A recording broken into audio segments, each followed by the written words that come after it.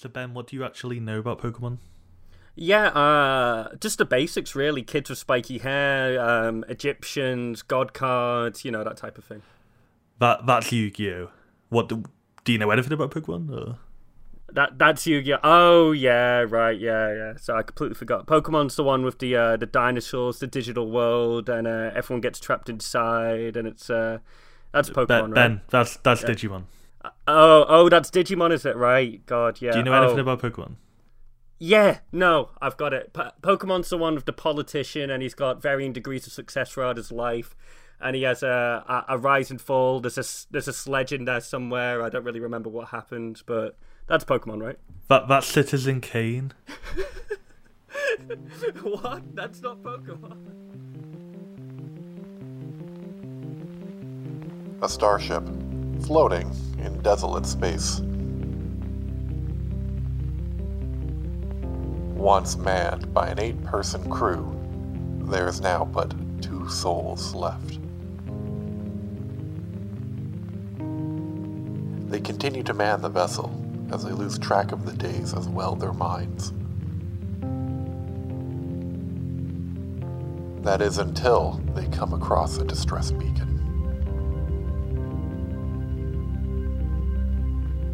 They approach it and find a container drifting in the cold embrace of the infinite black.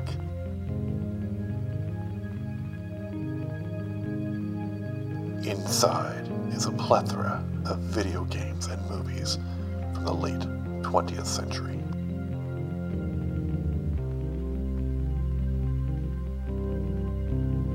Together, they make a pact.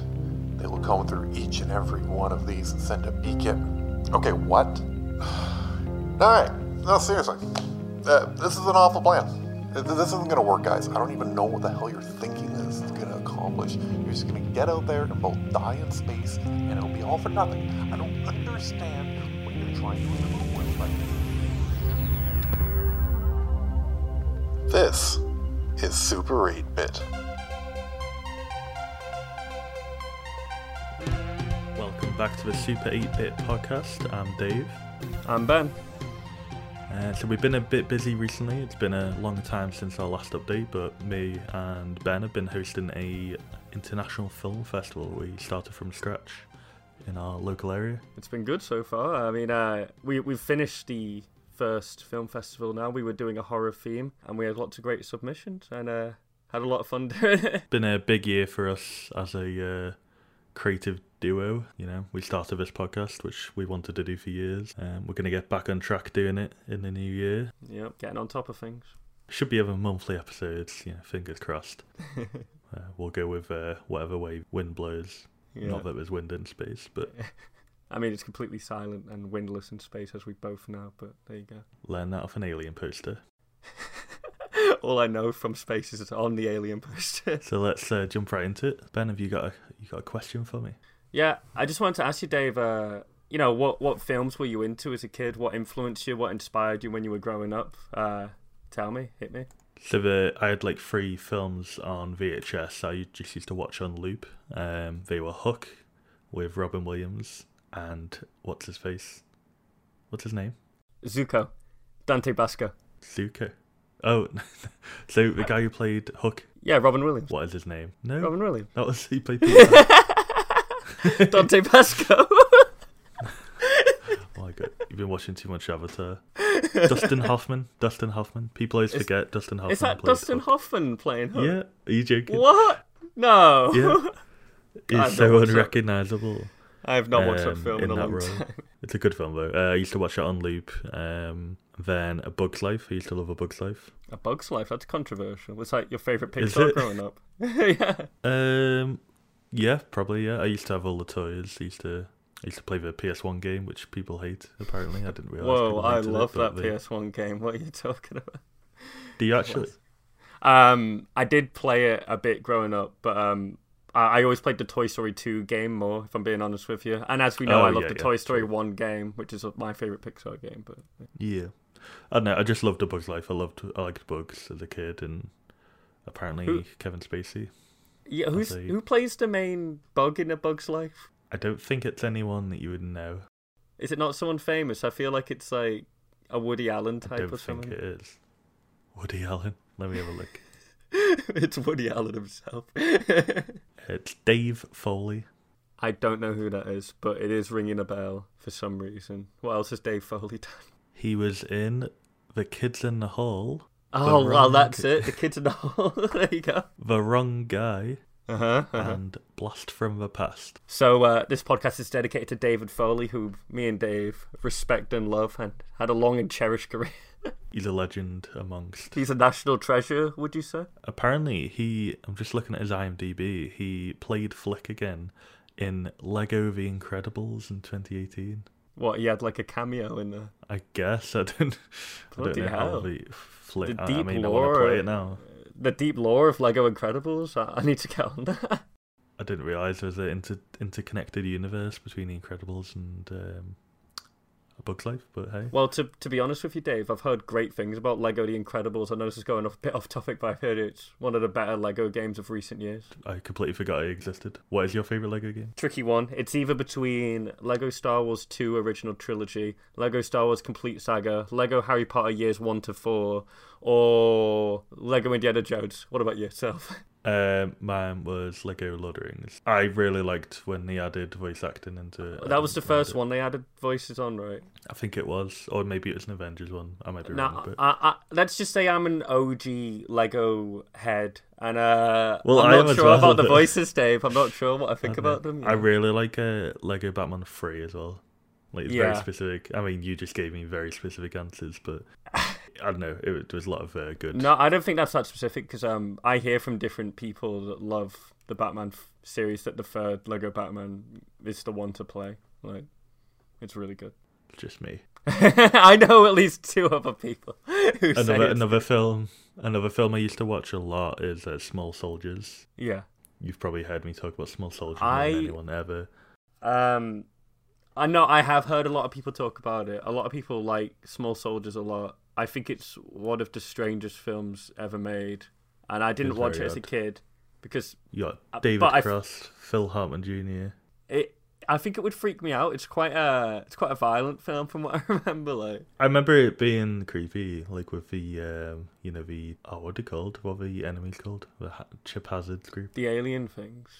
Well, aren't the aliens? Aren't the bad guys actually the small soldiers themselves? Like, in the plot. Well, yeah, the army-esque men.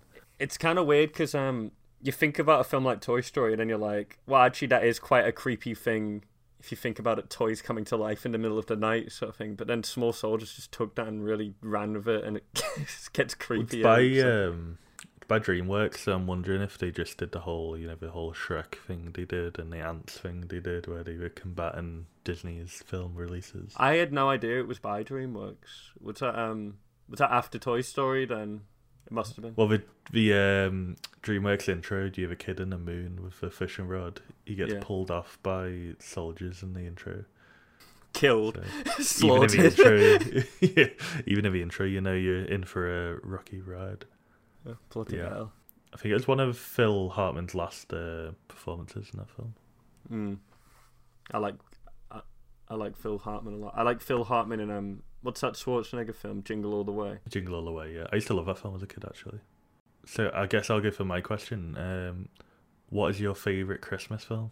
My favourite Christmas film is the 1946 It's a Wonderful Life. And I know it's a pretty cliched answer. When I started doing film, like studying it, I appreciated it more. I appreciated the lighting in it, chiaroscuro, the dark themes. And as we know, Dave, I am a sucker for Jimmy Stewart. Put that man in anything, I will laugh it up. And I just think it's a nice movie. I try to watch it every Christmas. It's quite a long one, so it's something you have to sit down for, but makes me really happy, like Christmas films should. Close runner-up for favourite Christmas film, The Holiday, 2006, with Jack Black. I don't know if you've ever seen that. I've seen bits of it. It's good. It's a good film. But isn't it a full-on rom-com, though? It's a rom-com. It's people say Love Actually is the best Christmas rom-com. Hard disagree. I think I hate Love Actually. Hate, Dave. I think I just Why- don't like what's his name? Alan Rickman. No, I like Alan Rickman. Colin Firth. I don't like Colin Firth. He reminds me of Hugh Piers Morgan Grant. too much. Hugh Grant, there we go. He reminds you of Piers Morgan, but he's so yeah, different. they look the same. You ever seen that picture that compares Piers Morgan to that like lady in Home Alone 2? The picture. Well, that leads me into my answer. Is Home Alone 1. It's my favorite. I tried watching Home Alone 1 2 years ago for Christmas because I heard it was a great Christmas movie, but I didn't like it that much. Had you never seen it before then? No, I must have seen it as a kid, like, and then just like forgotten all about it. But I wasn't too struck on it. I don't know what it was. Like, I guess the hype was too much, maybe. Maybe. I I just love how much of an arsehole his family is to him. Why do you love that? I don't know. It's like it's a Christmas film. You don't expect his family to be arseholes. What's like like a film you wouldn't expect to be a great Christmas movie, if you get me? Like the one everyone brings up is like Die Hard. You don't expect it to be a great Christmas movie, but you watch it and you're like, yeah, it's got it's got the themes of Christmas, it's got the ties of Christmas. Yeah, it's a great Christmas movie. Family. I feel like that's the only answer for that question. I don't think is there any others. There must be others, but we're just not cultured enough to give a good enough answer to that. Die Hard 2 also takes place I've never at seen Christmas. Die Hard 2 or any others. Have you not seen Die Hard 3, Dave? No. Get on my fucking level, mate. What are you playing at? I've not seen It's a Wonderful Life either. I'm not sure you'd like it, to be completely honest Why? with you. Because I think it is dated at times, and it is long, and there's some things about it I don't like, but I just let it go because it's Christmas, so... Most of my knowledge about it is based on your impression of... Merry Christmas, Bedford Falls! So, like, all of my interaction with that film is you just saying quotes from it at me. Does that not give you a great idea? Like, do you not know the film through osmosis through me? Maybe. I feel like I do. I've seen the whole thing. Another one, actually. Yeah. We both had a disagreement for years about a Die Hard pronunciation of a specific bit by the cop I've forgotten the name of. I didn't think you were going to bring this up. Is this going to be the fork that drives our friendship apart, Dave? So you like gaslit me into believing it was pronounced a certain way until I rewatched it. So when he's admitting to shooting a kid as why he was in that role as I think he was a traffic cop, wasn't he, or something weird like that. So he's like, I shot a kid. Or something No, like he that, says and it you more like gaslit me I shot a kid. He says it like that. No, he doesn't. No, he That's- does. You're Like, gaslighting me again. no, I'm not gaslighting. He says it like I shot a kid, like that. I shot he a says- kid, but you like he said- pronounced it as I shot a kid. No, the way I used to pronounce it Like- before like- you corrected the record like was donkey, I shot yeah. a kid, like that. Oh yeah. But Okay. I Now, know see, why we're that- stuck in this. I know why that is now. It's because me and my brother used to like take the piss out of that so much. Like we just like elongate every word, so it's like I shot a kid. Like we were just like cracking up. I shot a kid. So But like in the I was like, why does he say that so weirdly? Then I rewatched it and I was like, oh, Ben just lies, I guess. But the funny thing is, I believed you when you said he says it much faster than that when you first told me. So I was like, oh yeah, he's right. He says it more like I shot a kid. Like that. Maybe there's like 5 different versions, and every showing, like that film Clue, they just interchange it. So The that director's like, right, we need to get that shot a kid line again. Now do Yeah. it fast. I shot a kid. I shot a kid. I shot a kid. I shot a kid. Yeah. So that's fun. What about you? That- What films did you watch as a kid? What films did I like? Oh, we're grow jumping up back with? to your question now. But what films did you watch as a kid that really you used to watch? I used to be obsessed with Rugrats. I don't know if you know about Which this one? about me. Like, but it was the best show ever. Swore by it. I was in the creed of Rugrats. Didn't like the first movie that much, but when Rugrats in Did you Paris not like came- that cover of what is it? Ooh, About the cartoon. Ting Tang, blah, blah, blah, bing bang. No, I didn't. I had a watch from that movie as a kid, and if you pressed it, it would be Tommy Pickles just saying a baby's got to do what a baby's got to do. A baby's got to do what a baby's got to do. So that was fun. No, I was going to say the second the second movie, Rugrats in Paris. I used to have that on VHS. Just got to the end. I used to just rewind it, watch it 3 times a day, probably. I used to watch that as well. I rewatched it recently. Was all I was going to say on because it's on Netflix now. So I've not seen them in years. Was there any other? Oh, there is the Rugrats Wild Thornberrys one. What's that called? Rugrats Go Wild. That was my first GBA game on the SP. Oh, okay. I got that for Christmas. But if you see Rugrats Go Wild in the cinema, they did like a weird 4D promotion of us, and you could like scratch and stuff. It was like sniff now number 4, and it was like, yeah, that smells like shit. Sniff number 5. Okay. Number 5. Assume the sniffing position. Sniff now. Really weird. I used to love Rugrats. So I used to love. You ever heard of Tintin? Yeah. Well, all right. I'd say a little obscure comic series. But I used to love the VHSs so much, and we had 2 of the VHSs. And I used to just because they were quite hard to get back when I was a kid. You had to like import them overseas and stuff. So we just had 2, Destination Moon and Explorers on the Moon, which, if you're not aware, is the story where Tintin goes to the moon and back.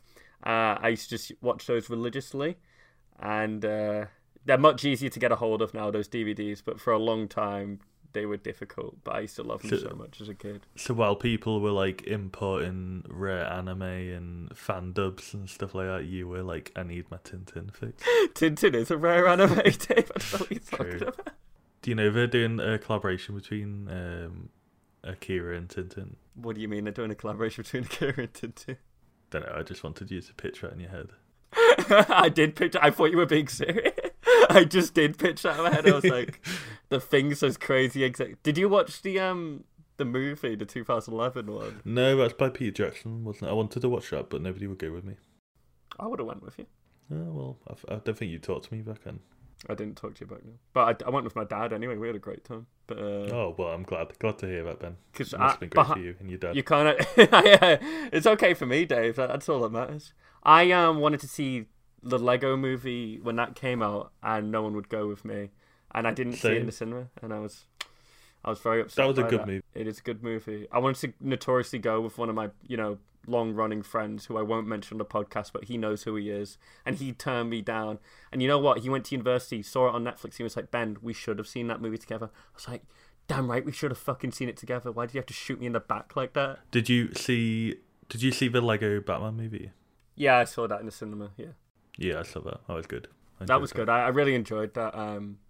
I was laughing so much at the intro. Like I was like, that was the only time I remember someone in the cinema actually telling me to shut up. But wow, that surprises me, Ben. I went to it's that sarcasm day. Yeah, you're the loudest person I went to it was by our university, the cinema. It was a place called Switch Island. It was like really weird. It was like in the middle of a motorway junction. Yeah, but yeah, always got some dodgy people there, So we got a fan question this week. Came from Alex Gore, who's a long-standing fan of the podcast. Of our 4 episodes we've done so far. Thank you for listening, Alex. See, he wants to know what our favourite foreign language films are. So I know you're going to have a very long answer for this one. So I'm going to jump in first and say my personal favourite is La Haine, or La Haine, however you want to pronounce it. It's a French film I think it's from the 90s. It's very good. It's kind of. I just had its. Is it 20th anniversary? I can't remember. I think so.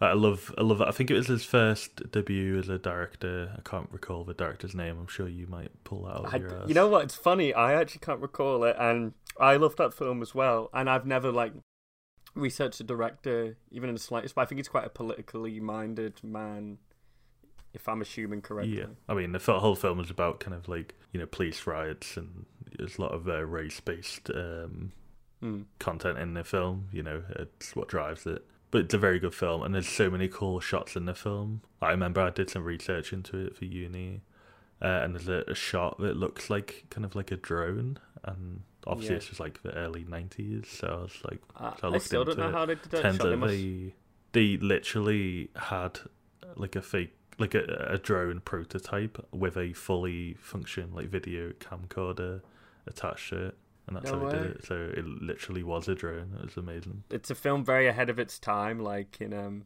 terms of shots, like you say. A lot of interest in new techniques to use there, and I think because it was one of his first films, it was like inspiring, I guess, to see what I could do as well as a film creator as well. It's great when a film like that just inspires you to like go out and pick up a camera, like, because it is kind of a film like that. It does sort of remind you of a film you could just make yourself. But and I think the budget was so small, and the whole thing's just 3 characters for the whole film, and it's amazing what they could do for the time, you know. Another favorite of mine is Kung Fu Hustle. The great comedy. It's a comedy, but the story as well is so good. Like it just manages to do both sides of it so well, and it's I believe it's regarded as Bill Murray has said it's actually one of his favorite films of all time. So what country is that? So it's Chinese. It's a Chinese film from 2004 by Stephen Chow. He's done a lot of stuff like Shaolin Soccer as well. I've heard of Shaolin Soccer actually. Yeah, that's very good. Yeah, they're both kind of the same vibe, like serious but comedy. Done really well. I've never seen it. Does it fit well into like the genre of kung fu films? It does. It's very cool. As a kid, I used to watch like Saturday morning cartoons where each character has their own kind of like style. All the main characters in that film have their own kind of kung fu style. It's very cartoony. There's a lot of Looney Tune-esque kind of scenes in there as well, like physical comedy. But even the story itself is like very compelling. And it's just it's a solid 3-act structure. Yeah. Are you recommending? Should I see it? Absolutely, yeah. It's in my top 50. 50L. Must be a good 50. What would you say yours is? My favourite foreign films, as you've already predicted, is going to be a long and arduous answer. But no, I'll just say some of my... There's so many. I'll just say some of the best that you should definitely check out. Like a film I checked out when I was 17 that was like my first dive into foreign films. It's a Brazilian film called City of God. Don't know if you've ever seen it, but it's quite a famous one. It's about like... Yeah, it's always on my list. I'll get around to it It's eventually. really, really good, but it's like 3 hours long. But it's about like gang warfare and like growing up in like the favelas of Brazil and stuff, and it's so great. And like trying to find an out, and you can't find an out, and it's got some great characters, great studies. It's brilliant. Like that's all I can say. I'm just going to list a few off so I don't have to talk about one for ages. Yeah. I also really like an Argentinian film called The Secret in Their Eyes, which is an amazing detective film, one of the best I've ever seen. And I don't know about you, but I don't know too many Argentinian films, and that one blew my mind, man. There's a good one called Black Thread as well. What's that about? We hosted it in our film festival bit. Oh yeah. cut that out. Throwing me under the bus like that. Anyway, moving swiftly onwards. One of my favorite film for a long time. I recently changed it to Akira, but it was a French film called The 400 Blows by Francois Truffaut. And this is the film I'm hard recommending as a foreign film you should check out. Funny that we've recommended both French films, but this is from the 60s, and it's about it's sort of an autobiographical film about this prolific French film critic at the time, Francois Truffaut, and how he grew up in Paris, and it's like hard times at boarding school and stuff, and it's a coming of age, and my favourite stories are coming of age. And I know I'm doing a terrible job trying to explain it, but it's quite a complex plot. I love it so much. It's got my favourite film ending in it as well. Please check it out. Yeah. Don't tell us the ending. I won't tell you the ending. I would never dream of spoiling it. And if you did see the ending, you'd be like, why is that your favourite film ending? That's ridiculous. And But it just is. Well, And we'll talk about it at some point. I'll watch it soon. Oh, I'm worried now. I feel like I've hyped it up too. There you go. That's my favourite foreign films. Do we like segment out or like what do we do? Well, usually we just kind of it trails off because we've said something really funny. Should we pretend to be having a really long conversation? You can just fade out. I don't know. I think we're done. We've got nothing else. Let's just stop the recording.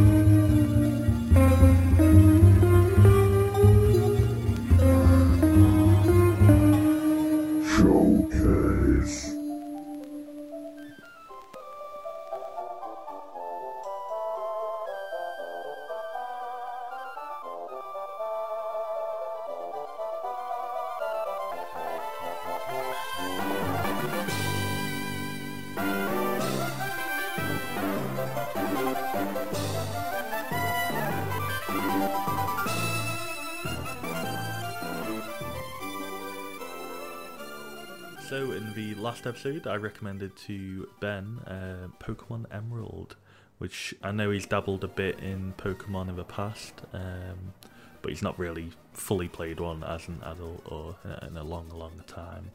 So I recommended Pokemon Emerald, which is part of the third generation of Pokemon games. It came out in 2004.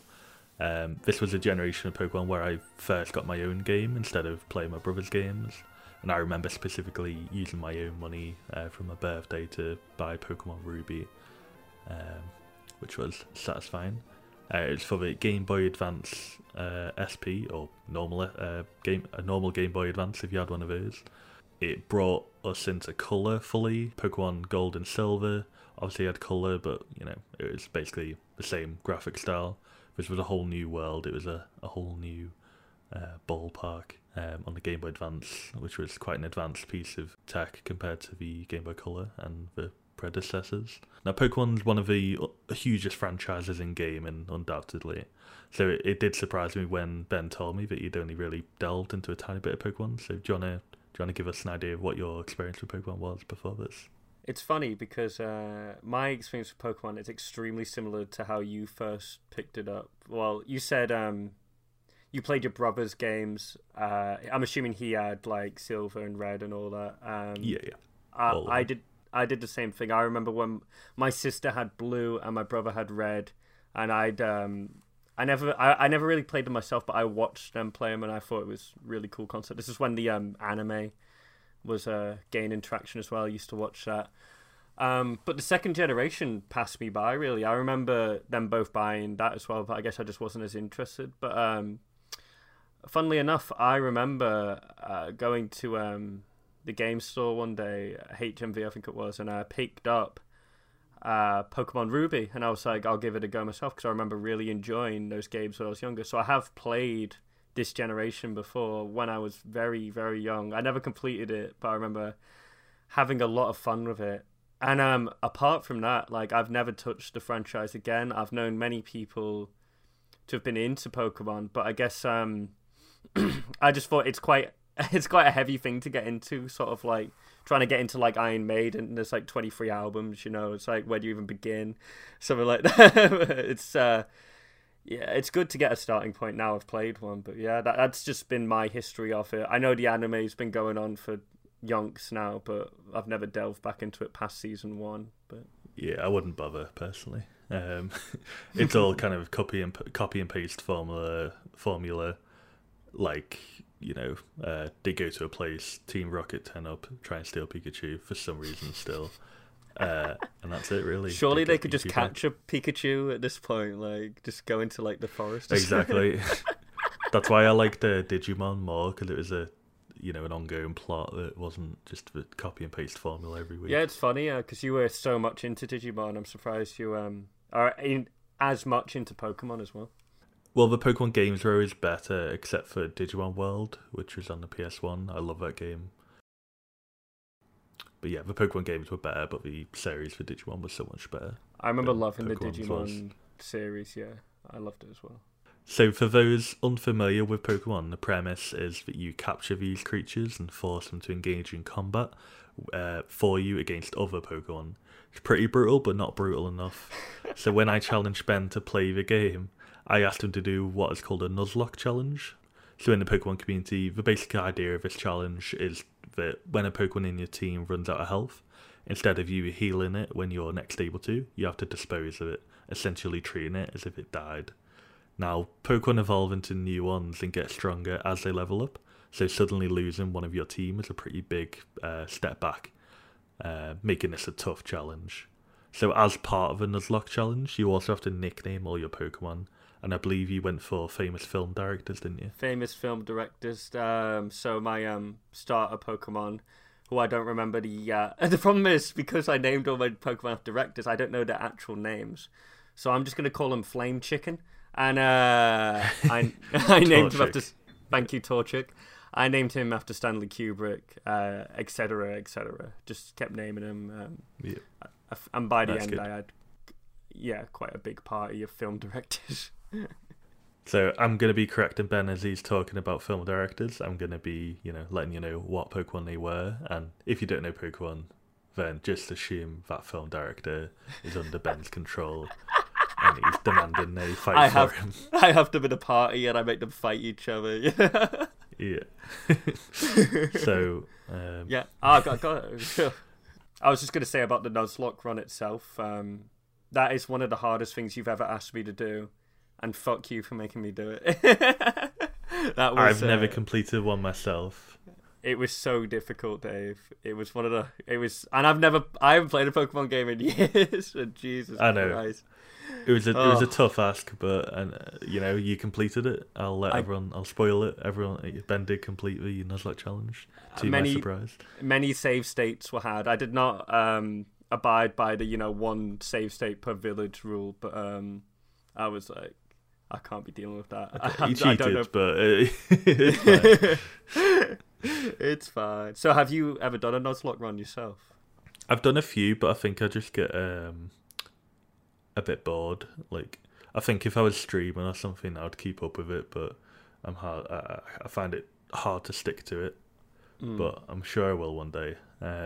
It's quite... I like doing random runs, so you can get these programs that randomize a ROM for Pokemon games. So they completely randomize the locations of Pokemon just to mix it up a bit, because I've played them so many times.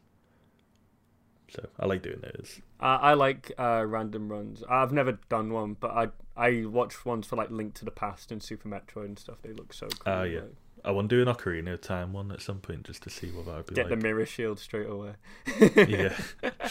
Be crazy. Do you remember which Pokemon you liked the most and which one you hated? Good question. My favourite Pokemon was Sofia Coppola, who is... An Azumarill. I gotta say, I didn't think much of Sofia Coppola when I first got her, but without rollout, which is the best move in the game, I would not have completed the game. So I've just got to say, the final 5 bosses in a row are so hard. I wouldn't have been able to beat all those Pokemon without rollout, because it's like, you're in a pinch, you select rollout, and it's always a gamble because you can't control it. Yeah. So it's like, oh my god, I've got to hope they're like charging some shit up and I get enough power. But when you get it right, Dave, when you get it right and you smash one Pokemon, they're down, you smash the next one, they're down, and then, oh, here we go, here's Sofia Coppola revving up. Number 5, bam, rollout. Without that move, I wouldn't have completed the game, I'll just say that much. I hope this episode spawns some fan art of Sofia Coppola just rolling around. If it doesn't, I'm going to be disappointed. So who did you hate? I hated Claydol. Claydol. Absolute nightmare to fight. I don't remember why anymore, but I just remember, just as soon as I saw the picture, I got like PTSD. Is it to do with self-destruct or curse or something like that? Self-destruct is always a nightmare. And yeah, curse is bad. All the Pokemon with like a magnitude 5 one, always a nightmare. Yeah. Like any Trio. earthquake setting, I just want to die. I think Earthquake's regarded still as one of the most powerful Pokemon moves. So it's still something to fear. What's that ghost Pokemon from the first generation that's like a skull and it's a ball and it self-destructs? Do you mean Voltorb? No, it's like a ghost Pokemon. It's purple ghost with Pokemon. smoke. With smoke? Do you mean Ghastly? Probably. It self-destructs anyway, so every time I'd fight it, I'd just have to run. I'd be forced to run. Because I just get no choice, because I couldn't fight it. Ghastly uses Curse, which cuts its own health in half, but puts a curse in your Pokemon, so it's really frustrating. It also, I think, has an ability called Mean Luck, which stops you from leaving a battle as well, so you have to deal with it. I have actually, yeah, that has been. I did get that a few times. You're just bringing back bad memories for me. Like I'm just that in a Nuzlocke run, that is the most annoying, frustrating thing. Did you use much Repel at all to stop any combat, or what was Repel again? So Repel's an item where you just don't get into encounters in grass. Oh yeah, I never used that, and I wish I used it more. I remember that now. Yeah, you probably should have. I got really annoyed after a while because when you're doing a Nuzlocke run, sometimes you just don't want to battle people at all until you get to a Pokemon Center. Yeah. But the problem with the game is if you look at another trainer, it doesn't matter what you're doing, they'll just come up to you and be like, hey, lovely day for a walk, do you want to fight? And like you're forced to fight them. So like partway through the game, there was just a point where I had to like just maneuver around trainers so they wouldn't look at me. I think everyone gets to that point. Yeah. It gets so stressful. It's not that much of an issue when you're not doing a Nuzlocke run, but obviously it changes. Oh yeah, obviously if you're not doing a Nuzlocke run, yeah, just fight everyone. It doesn't matter. But like when you don't want your Pokemon to die, it's like absolutely. Yeah. It adds a bit of emotion to it a bit. When some of your Pokemon die as well, it's really heartbreaking. I had a weirdly, I don't remember the director name I gave this one, but I remember the actual Pokemon name. I had a Minun in my party, and saved me from many, many encounters. Oh, I called it Greta Gerwig, by the way. Saved me from many bad times. But, oh my god, I'm just remembering now. Your rival trainer throughout the game. Or Steve? No, the other one, the girl. Oh, May. Yeah, May. Every time you'd fight May, she'd always do it like she was having fun. Like, yeah, show me what skills your Pokemon have got. No, brutally murder your party. She's just cow stomping Greta Gerwig. It was grim, and one time for May, I had to sacrifice Greta Gerwig. It was just past, when you're going, there's a path and there's a bicycle road just above it. Do you know what I'm talking about? And you've got to fight May there. It was just after that time, and she killed Greta Gerwig brutally. Oof. I had to sacrifice her, or else the rest of my party would have died. And then she leaves like, wow, you've gotten so much stronger. And I'm crying in the corner like, she was my favourite, man. And you killed her. What must suck as well for you, I automatically, because I've played the game so many times, I know when May is going to randomly come up to you. Yeah. But that path is like, you've got to go through loads of grass and battles, so you must have got to the end thinking you're getting to a health point, a Pokemon Center. And then she's like, hey, I'm going to kill one of your Pokemon now. One of the worst ones as well is you fight Team Aqua at the Weather Center. I don't know if you remember this. And you get like the egg Pokemon after, who I named Martin Scorsese, by the way. But right after you fight May, and it's just a piss take at that point. Like, I've just destroyed Team Aqua. Can you not just let me go to a Pokemon Center for fuck's sake? I think someone heals you in that Weather Center, though. Oh, do they? I didn't get that. I was just bad time to tell you that, I think. I wish you told me that before. Let me just give some of my other favourite Pokemon shout-outs as well. I really like Kevin Smith, who is... Kevin Smith? The Slackoff. Yeah, Slackoff, yeah. Turned into a Vigoroth. Yeah, the Vigoroth evolution is amazing. Like, you told me to keep a hold of Slackoff at the start of the game, and what a miracle you did, because, gotta say, like, saved you from many hard times. He's very powerful, but he doesn't hit every time you want him to. Yeah. But I'm sad you didn't evolve him once more, because he turned Slacking. into a big...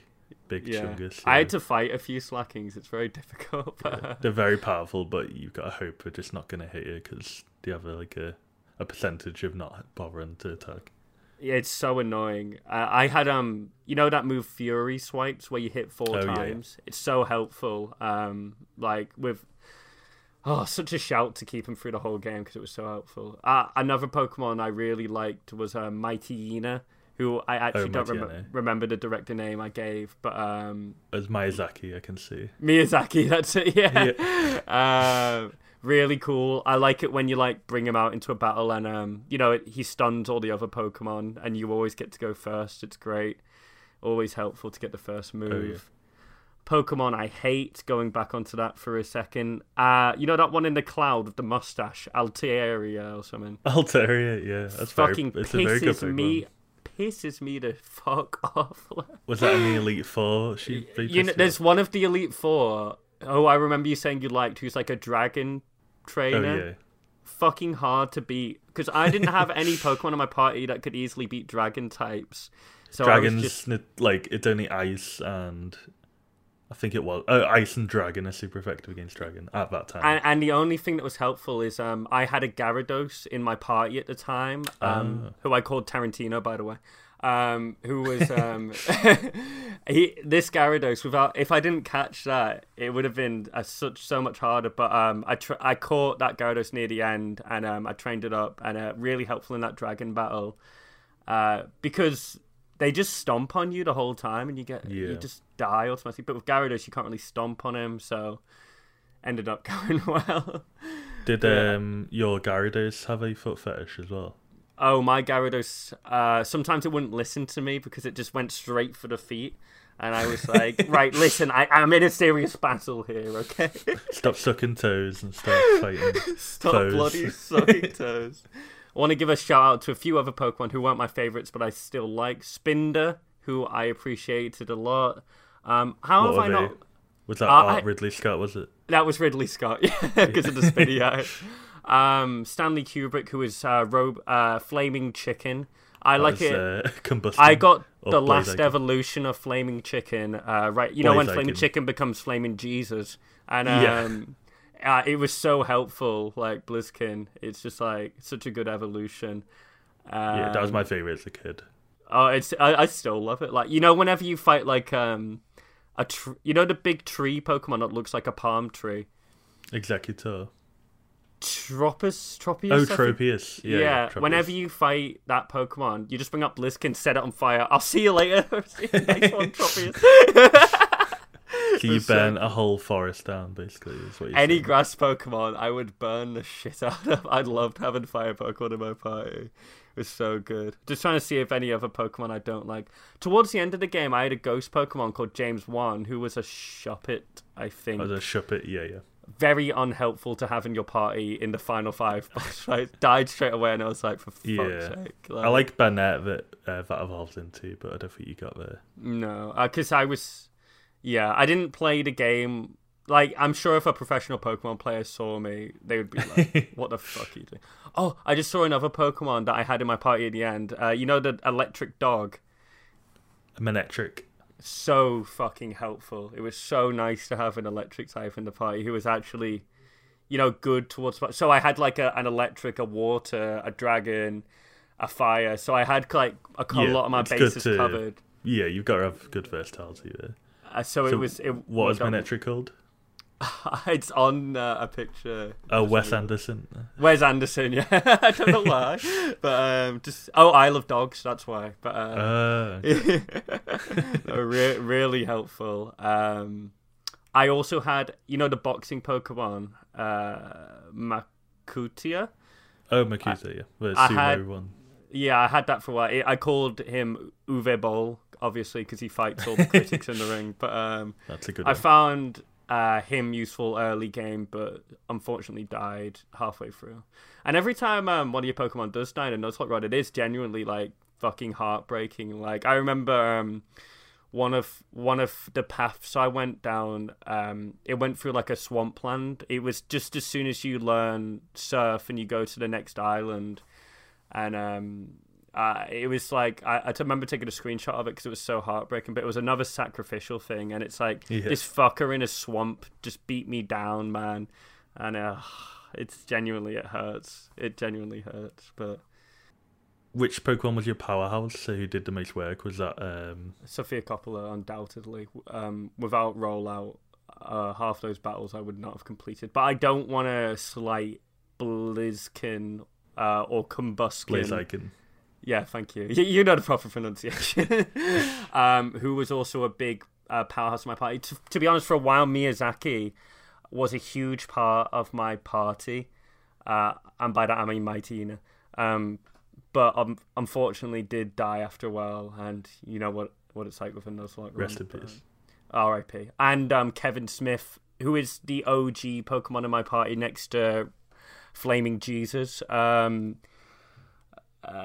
had him from the start, and like I say, without fucking hell, it would have been a hard game. You know, that was the powerhouse of my team. Yeah, that pretty much covers the basis of all the Pokemon I got to know. Ones I liked, ones I didn't. I'm sure there's a few I'm forgetting because I've got a list up in front of me of like Gen 3 Pokemon, but obviously there's Gen 2 and 1 whose names I can't remember as well. So which loss did you feel the most when your team died? Like I say,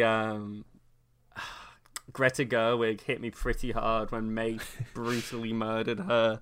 That was the first big loss I experienced. But I think it was Miyazaki when Miyazaki went. I think that was the Pokemon that went to the swamp fucker. It was bad as well because with May, that's like a proper trainer, so it's okay to lose a Pokemon to her. But to this fucker in the swamp, I don't even know his name.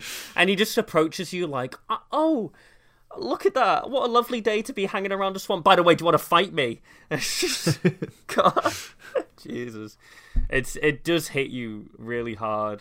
Like, Nuzlocke runs are great, I'd say, because you do form a strong connection to your team, definitely.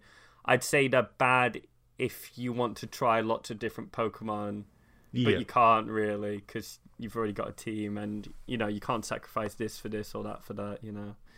I think this is why people like the Fire Emblem franchise. I've tried playing it, but I'm a bit of a pussy. I've not played it on the mode where you're if someone dies, they're gone. Yeah. Which I guess is the intention. You're supposed to play it like that. It's a bit like XCOM as well, you know, when you like lose a party member and that, it's quite heartbreaking. There's a lot of games that do it, actually, thinking about it. But in Fire Emblem, the characters have like whole like arcs and stories, and they're just gone. I really want to play free houses people bang on about, and I hear that's quite good. Yeah, I might pick it up soon. Yeah. Well, Speaking of which, would you play another Pokemon game if now that you've played this one again? It's interesting because what I was saying before about not sure where to begin, I guess that would still be apparent. I guess I could go on to the next one in the franchise, or should I go back? It's like, where do you go? I guess I'd go to you for recommendations as my resident Pokemon player. I would say you could just jump in anywhere, really. I'd say the 3DS ones are probably my favourites. They did a remake of this generation as well. What do you think of the new ones on the Switch? Are they good? Or?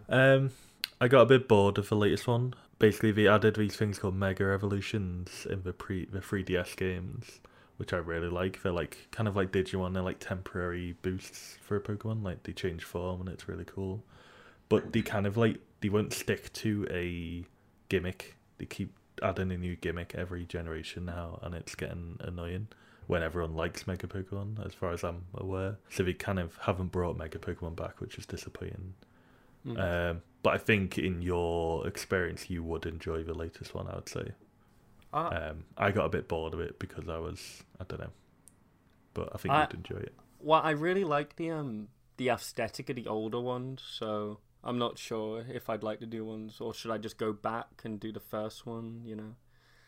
I would try playing Soul Silver or Heart Gold. They're a remake of the second generation, but they're considered like some of the best games. They're very hard to get a hold of for a good price. They were on the DS, original DS, but they are very good. Also, the first Pokemon in your team follows you outside of a Pokeball. So kind of like Pokemon Yellow. That's cool. Yeah. Those games also came with a Tamagotchi device called a Pokewalker. But it was like a pedometer, and you could train like a Pokemon in there and like catch new Pokemon. It was very cool. It had like an infrared sensor in the actual cartridge. What? It's very good, but they do go for a lot of money. That's a shame. I actually think Silver would be a really good one to pick up. All I know about Silver is it's got my favorite Pokemon music track in it, which is when you fight spoilers. When you fight Red on top of the mountain, that's my favorite. That's my favorite Pokemon, track ever. Like I tried to learn that on piano. That's how good it is. That's a good song. Do you have a favorite track from this game? Yes, I do, Dave. My favorite track from the game is Route 113, which is it's a great part of the game because you've just gotten out of I don't remember any of the names of the towns, but you just get out of like the main city town. It's got like 4 crossroads. I don't know if you remember. It's like the third one you go to. Oh yeah. And you go north, and then you just start headed towards this volcano, and everything gets dead sooty. And it's where I caught Ridley Scott as well, because there's like loads of them hanging around. Yeah, it's where you meet Ridley Scott. The famous moment. But and the music is so good that it's like. I can't do it justice, but I love it.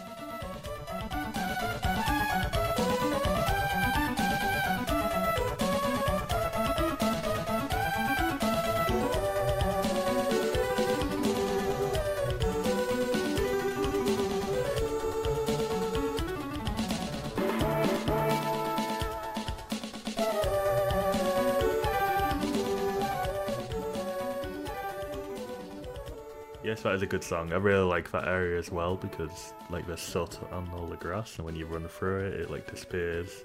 It's very atmospheric, and it kind of leads to like a darker part of the game. When you start like fighting, get a bit darker in the who are the story fire team called again? Team Magma.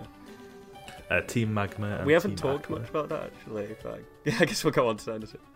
So, what did you think of the story of the game? Did you root for any of the two teams? What did you think? I thought they were both like ridiculous in their own ways. Like Team Aqua are a bunch of pirates essentially that want to flood the world, and Team Magma look like they all look like what are they called? Oh, the Fire Nation out of Avatar, and they're trying to set off this volcano, and they both awaken these like godlike Pokemon, and both times it gets out of hand, and they're like, oh no, I don't know, maybe this 10-year-old boy can handle it. I just don't know anymore. Like, were you not planning this? Like, what did you think was gonna happen? Yeah. As a kid, I thought like both the teams were very cool. Team Magma especially. Yeah. But like when you think about the like plan, it's like, what are you doing? Like you the whole plan was just wake up big god Pokemon, and that's it really. Well, flood the land or cause a volcano to erupt and create more land. Like, we didn't even talk about like why they want to do this. Just so they have. Yeah, why do they want to do that? I don't know. It doesn't make any sense. Like, but like Team Aqua are obviously eco warriors. I guess they want more ocean to exist. Team Magma, I guess they want more landmass. So people can live. Maybe that's it. That one is the more sensible one. Is this the environmental message of the series? I don't know. But like, if you played Ruby and Sapphire, which are the kind of a predecessors to this one, depending on which game you play, one of the teams is the good guys, and the other team are, the bad guys. But in Emerald, it's kind of a combination of the two. They're both kind of assholes. You're more friendly with the leader of Team Aqua, aren't you? The I don't know his name, but you have a few more friendly conversations with him, from what I remember. I remember having so few conversations with the leader of Team Magma that really just boiled down to fight me, and I was like, okay. Yeah. Which one looks cooler then, would you say? Aqua looks cooler. Magma looks like... Really? Magma looks like they're trying... I love Magma. Magma looks like they're trying so fucking hard. I nearly cosplayed as Team Magma. Please still do it. You'd look so good. I would. I could go as Team Aqua if you go as Magma. That'd be so funny. They've got like these crazy uniforms that are like all red. They're like ponchos. It's cool. The way I saw it was like big hats and like steel red uniform. They're all walking around like this. No, that's cool. I do like Team You don't know what Magma. you're I thought talking they about. were funny. Like both the teams are pretty funny, even though they're trying to destroy the world essentially. But Yeah, for no reason. and the way the conflict is resolved is right. They've got this little 10-year-old boy to sort it out, and they both the god Pokemon sort of like meet up in this town, which you have to get to by swimming underwater and then back up. It's like Super8Bit City. there you go. Yeah. And they both fight, and then you, the 10-year-old child, by the way, I just have to keep reminding you, have to go awaken this third god Pokemon on top of a tower. It's just it's just like fucking give me a break. The one thing about, we mentioned pronunciations of Pokemon names before. So Rayquaza is like the main Pokemon from this game, like the legendary. It's a big green dragon who controls the ozone layer for some reason. Whatever. That's literally A lot of what it says. unanswered questions there, but whatever. Yeah. So I remember watching the anime or one of the movies, and they keep referring to him as Rayquaza. Really? It used to trigger me so much, and it still does because he's Rayquaza, and that's a cooler name. Rayquaza. Is there a movie based on this? Oh, there's like 20 movies, but there's one specifically about Rayquaza, I think, if I recall. Yeah, there is. So it's Rayquaza versus Deoxys. You don't know who Deoxys is, but he was like a DLC you could get for this game. Oh, that's cool. DLC before DLC. It's like an alien Pokemon. Yeah. Well, you used to have to go to events, and you'd be able to download it onto your cartridge. It's kind of like how they put Mew. Yeah, exactly. That's how you got Mew in the original game. It was only in Japan. Yeah. So I remember I went to a event in 2004. It was the day before my parents' wedding. And I was like, please, can I go? And they were like, no, it's the day before our wedding. And then my brother took me. And I downloaded a Deoxys, which is the alien Pokemon I just mentioned. Yeah. And I've had him in my games ever since. I've carried him across every game. Don't use him, but, you know. Good little face value, you know. That's one thing I like about Pokemon. Like, this generation is the earliest game where you can carry the Pokemon completely all the way into the modern games. That's cool. No, that is really cool. So you could just hang out with them forever and ever, and never use them in your party, but you can hang out with them. So this Deoxys, did you say it was like an alien? So it's an alien Pokemon. I think it came from space, so technically it might not even be a Pokemon, but there's a movie where Rayquaza and Deoxys just fight for the whole movie, and it's quite cool. And that's literally the premise of it. I was a little disappointed you didn't fight the legendary Pokemon in the game, but you can. It's just like a post-game thing. Yeah. So did you fight any of them? No, I stopped after I played it. I should have kept going. I just forgot. I remember I was looking around. You start the game again, and you're like on a ferry for some reason. I don't remember why anymore. You're going somewhere. Oh yeah. So I never played Emerald. I only played the other two, but Emerald, like, you know, considered the kind of director's cut, I guess, of the two others. But I know after you beat the game, you get to go to there's like a whole story arc where you go to the battle frontier. Yeah, I saw that. Where it's just about battling. I think it was so much for me to do the gym leaders. I was just like, oh god, never again. Yeah. You should try continuing without Nuzlocke rules from now on, and then see if you enjoy it still. Yeah, I think it would be more fun without, to be honest. But so there's a bit where you fight. I don't know what it's like in Emerald. I can't remember. But in Ruby and Sapphire, you fight, you know, the respective box art, legendary Kyogre or Groudon, and then you can get Rayquaza later on in the Sky Pillar where you went. Where do you fight them in the story in the other games? In Super8Bit City, the one you have to go underwater for. They're in a cave called the Cave of Origins or something. In there, just kind of floating about in lava or water, depending on who you fight. That reminds me. Pretty cool. Is it cool? It's cool, yeah. I mean, I always try and catch them, so you just save scum and wait. Hope you have enough balls. Did you have the balls? I did have the balls. I'm glad to hear it. I just remembered another part of the game I really like, which I didn't bring up before. It's just before you it's the bit leading up to where you fight all the gym leaders in a row. What's that place called? It's like a road. The Elite Four. Victory Road. Oh, Victory I really Road. like that Victory Road bit. That's my other favourite track in the game, by the way. I completely forgot until we're talking about it now. Oh, yeah. It's so good. And in Smash Brothers, they do a really good remix of it.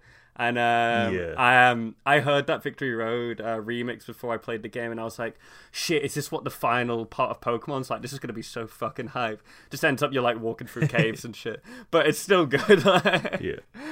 I got Every Pokemon game ends with a place called Victory Road. Yeah. Like, it's always called Victory Road, and it's always just full of tough trainers, and it's hard to get through.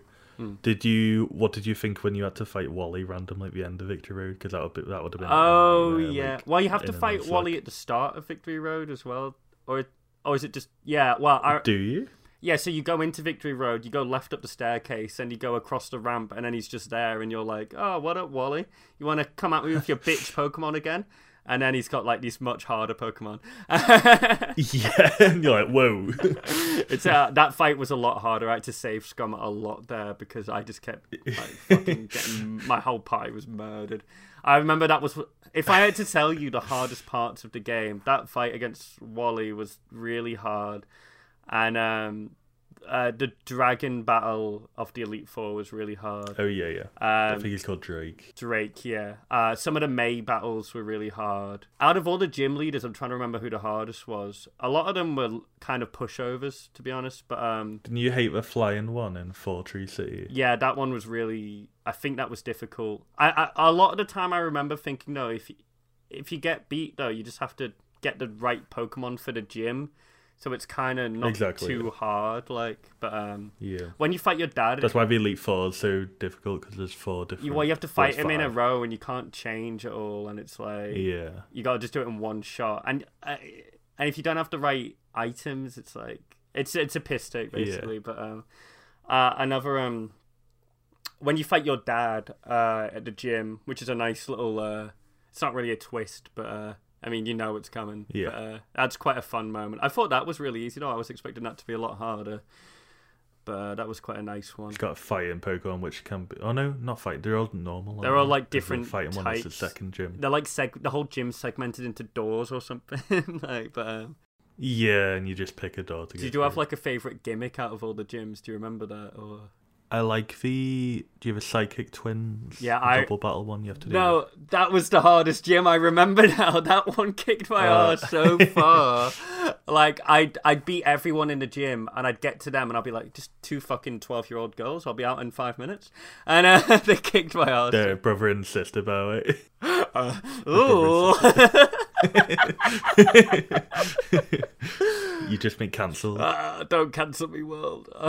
It was such a hard boss fight.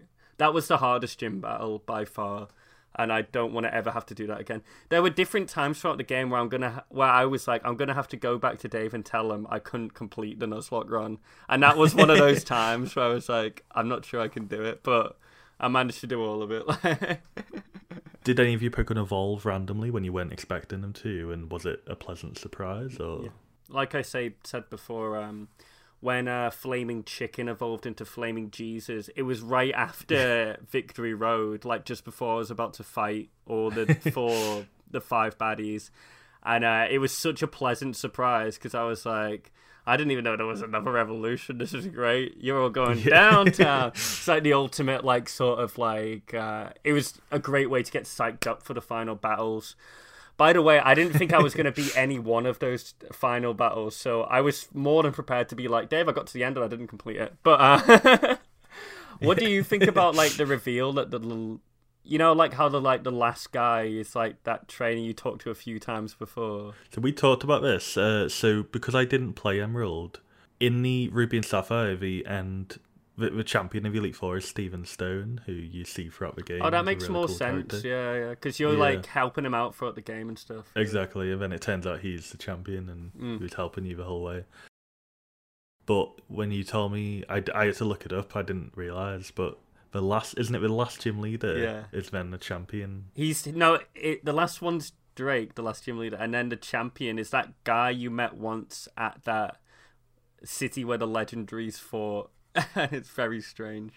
So in Ruby and Sapphire, he is the gym leader. He's a gym leader. That's weird. I wonder what gym leader they replaced. Oh no, he is the gym leader in that game, but they replaced him with someone else for some reason I can't remember.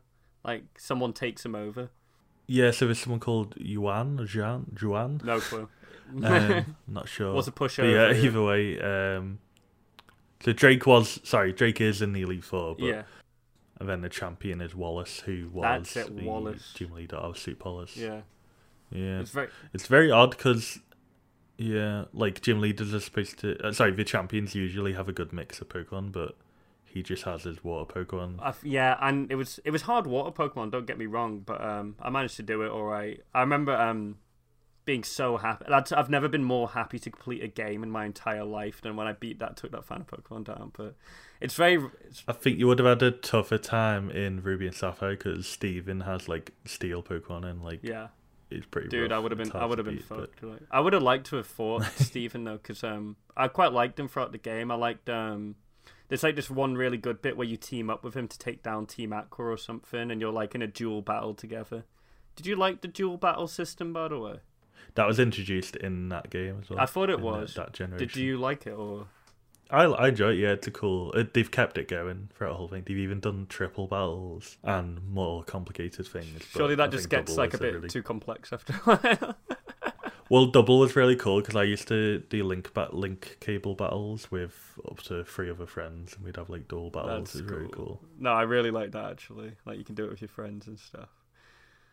Yeah, I just like it when you team up with him and he's throughout the whole story. And it would have been cool if he was the final boss, but it would have. I'm not. I don't really get why he did that. I think Wallace was a big deal in the anime, if I remember, but who cares? Who cares about the anime, Dave? I want Steven. I don't want fucking Wallace.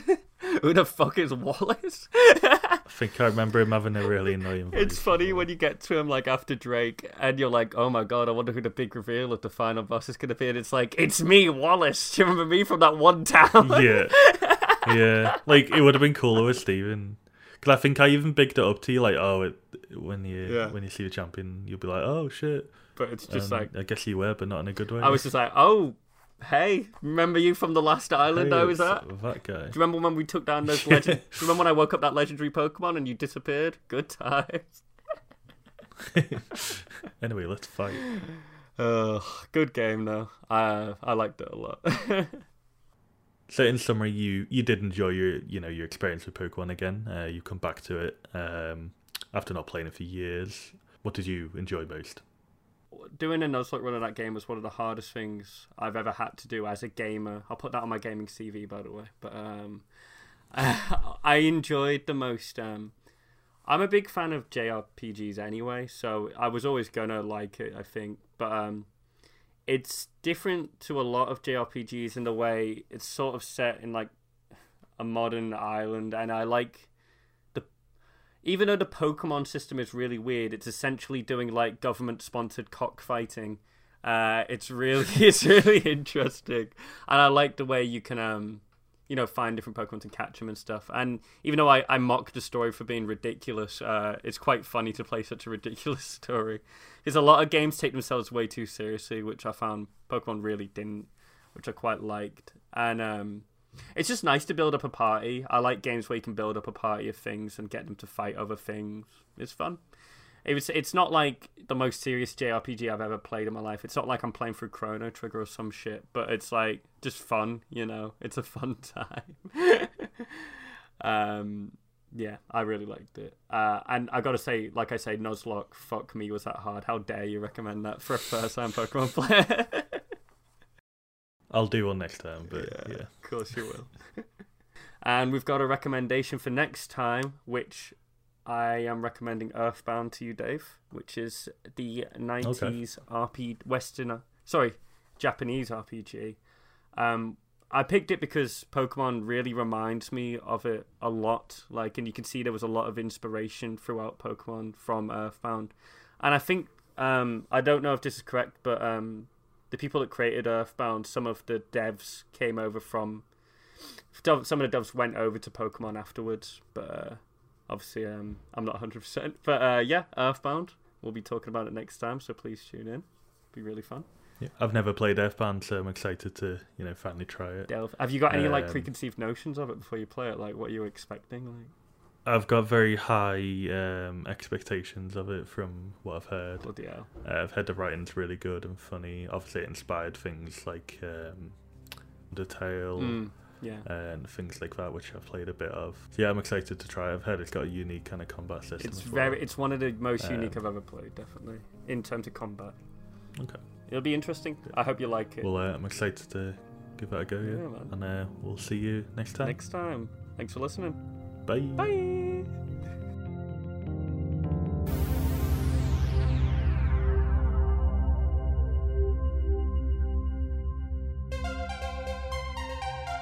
Music done by Ben Loveland.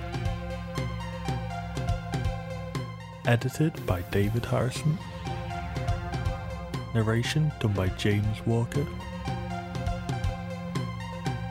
This has been the Super 8-Bit Podcast.